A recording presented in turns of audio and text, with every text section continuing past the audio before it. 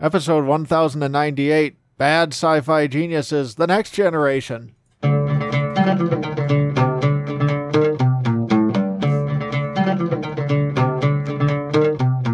Welcome to the Sci-Fi Christian, bringing you theology at warp speed. I'm Matt Anderson. I'm Ben DiBono. We're back. And Ben, you had brought up to me, do you remember, this is what you said to me, do you remember when we did Top 5 Sci-Fi Geniuses Gone Bad in Season 1? And I said, actually, it was Season 2. I just looked up the episode. Sorry, it was Season 3. I just looked up the episode. It's 10 years ago. Wow. Episode 108, Top 5 Sci-Fi Geniuses Gone Bad, released on January 20th, 2013. Yeah, so you were thinking about this episode that we did during Season 3. I was. And so this episode's gonna be a little bit messy all over the map because after we finish the first part, I want to talk a little bit about Mission Impossible, and you'll understand why they're related in a minute.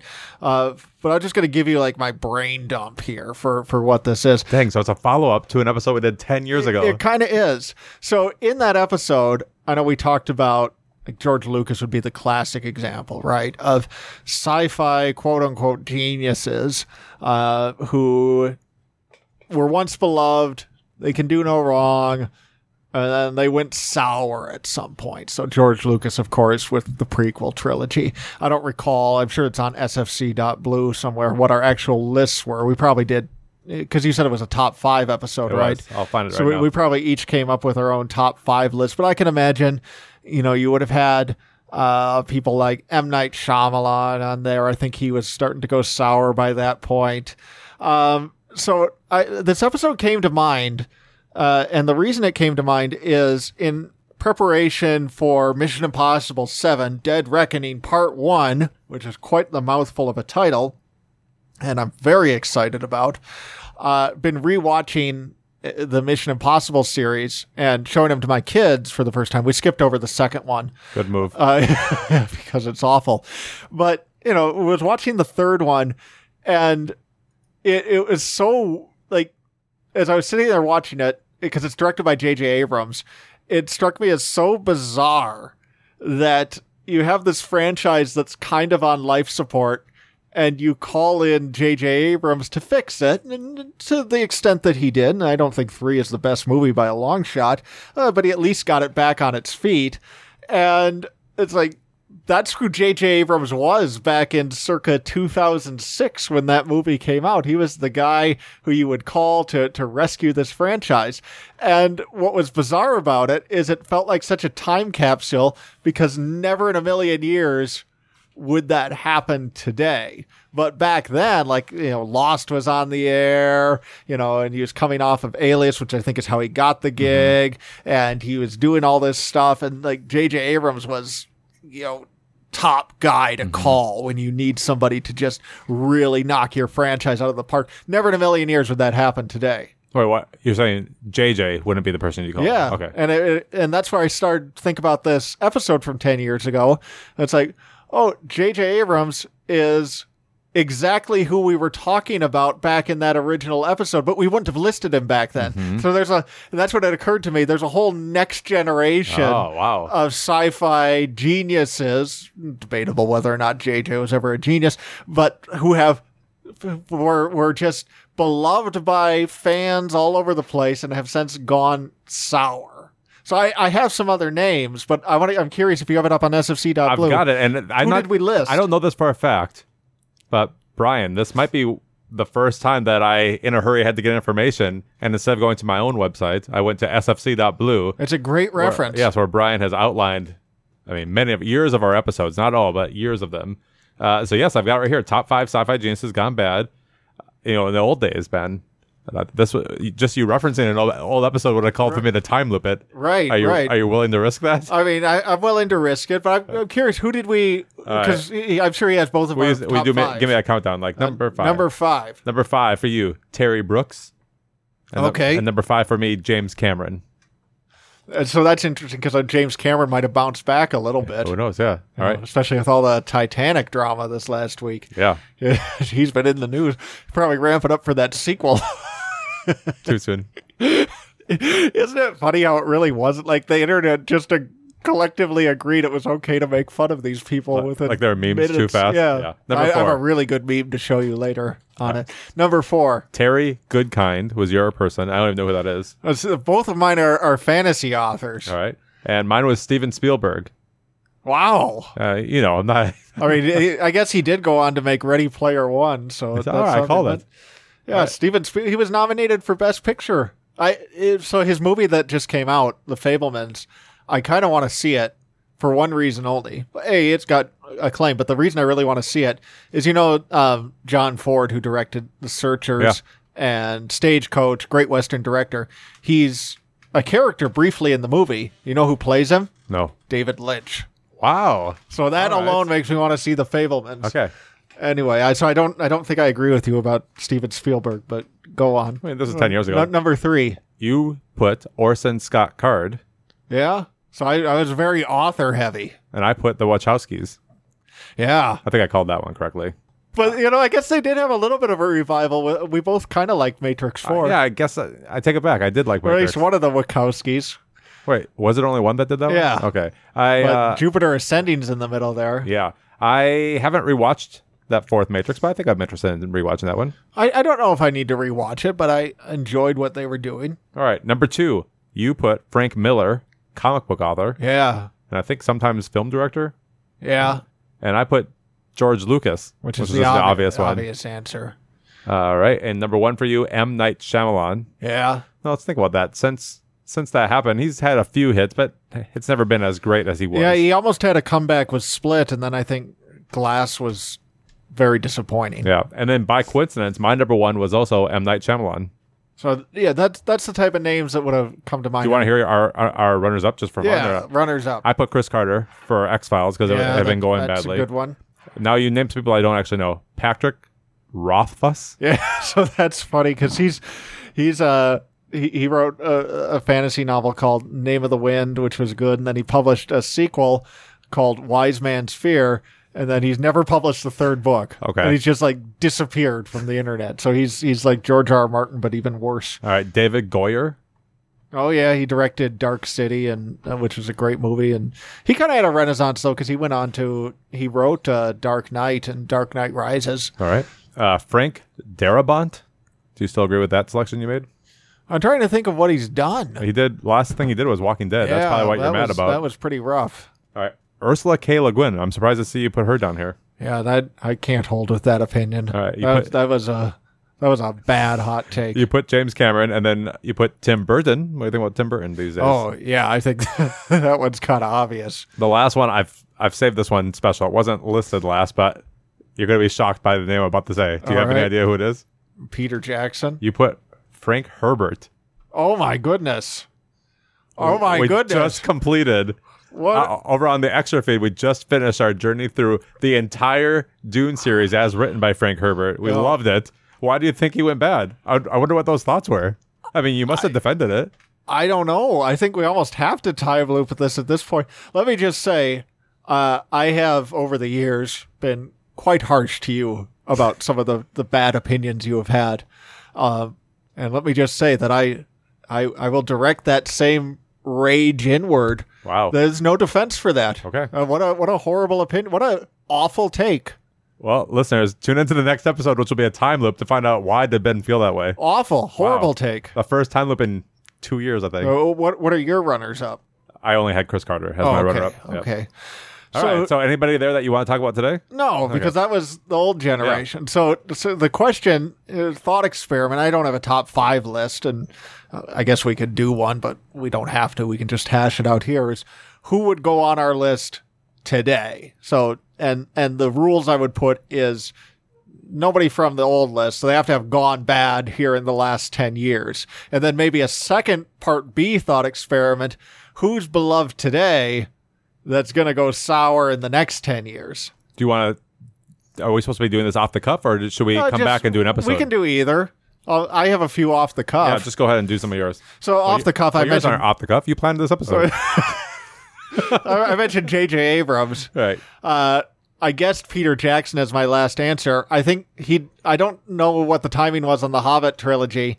King Kong wasn't great, but I don't think he really went off the rails until the Hobbit trilogy. So given that the Hobbit trilogy came out since then, I think you have to put Peter Jackson on there. But the biggest name, the most obvious one, is Joss Whedon. Oh. Yeah. Not only fell from grace in terms of his, getting Me Too'd and canceled and all of that, but fell from grace in terms of his, shortly after that episode, or around the time we did that episode, I know he did Avengers, which was beloved, and then Age of Ultron was disappointing, and then he Justice League sucked, and he did horrible. Agents of S.H.I.E.L.D., and then he started that HBO show that I don't think he ever actually did anything with. It got canceled because that was around the time he got canceled. Mm-hmm. And so just what a spectacular fall from grace. Bryan Singer, for similar reasons. I guess the Me Too era kind of puts a different spin on this, given that happened in the middle of our decade. Bryan Singer would probably be still making mediocre movies in the middle there, but he kind of had a renaissance with Days of Future Past. And then I know he did Apocalypse, which I never saw and nobody liked, but he did that Jack and the Beanstalk movie, which I was looking at his filmography on Letterboxd last night and realized you were actually a big fan of that. Did I like it? You gave it 3 stars. Oh, that's not how I really liked it. But you gave it it was the type of Matt Anderson review of, I went in with low expectations, but you know what? This was pretty good. Oh, yeah. So, yeah. Well, Bryan Singer would have to go out there. Those were the names that came to my mind. I'm scanning through my list of least favorite movies from recent years just to see if anything sticks out. Nothing yet. I don't have anything prepared for this. Yeah, I mean, the Wachowskis have got to be in there. I don't know. I mean, maybe if we come back with, if we think about it, we come back with interesting names. We can do an episode. Or yeah, I like the idea. So I think I hear you saying your top one is probably J.J. Abrams, but there'd be other ones. No, I think Joss Whedon's the top one, but J.J. Abrams was the inspiration for it. Because isn't it it's so weird with J.J. Abrams, the way he was on top of the world. Mission Impossible was kind of the beginning of his ascendancy, because that was right in the mid-aughts. It was like 2005, 2006. So Lost launches in 2004. 2004. So he's got Alias, Lost, Mission Impossible, all this great stuff. And then, it's just the subsequent years is one J.J. Abrams hit after another. He does Star Trek, and then Wrath of Khan thing is, whatever it is, Into Darkness isn't well received, but he's got, Fringe, he's got all of these things that are out there. J.J. Abrams is on the top of the world, and then he does Star Wars, and by this point, I'm sour on him, because I didn't like Force Awakens, but think of how hard he's crashed in the wake of Rise of Skywalker. What has he done, actually? Exactly. I'm going to look it up real quick. So he was involved with Westworld, but not very directly.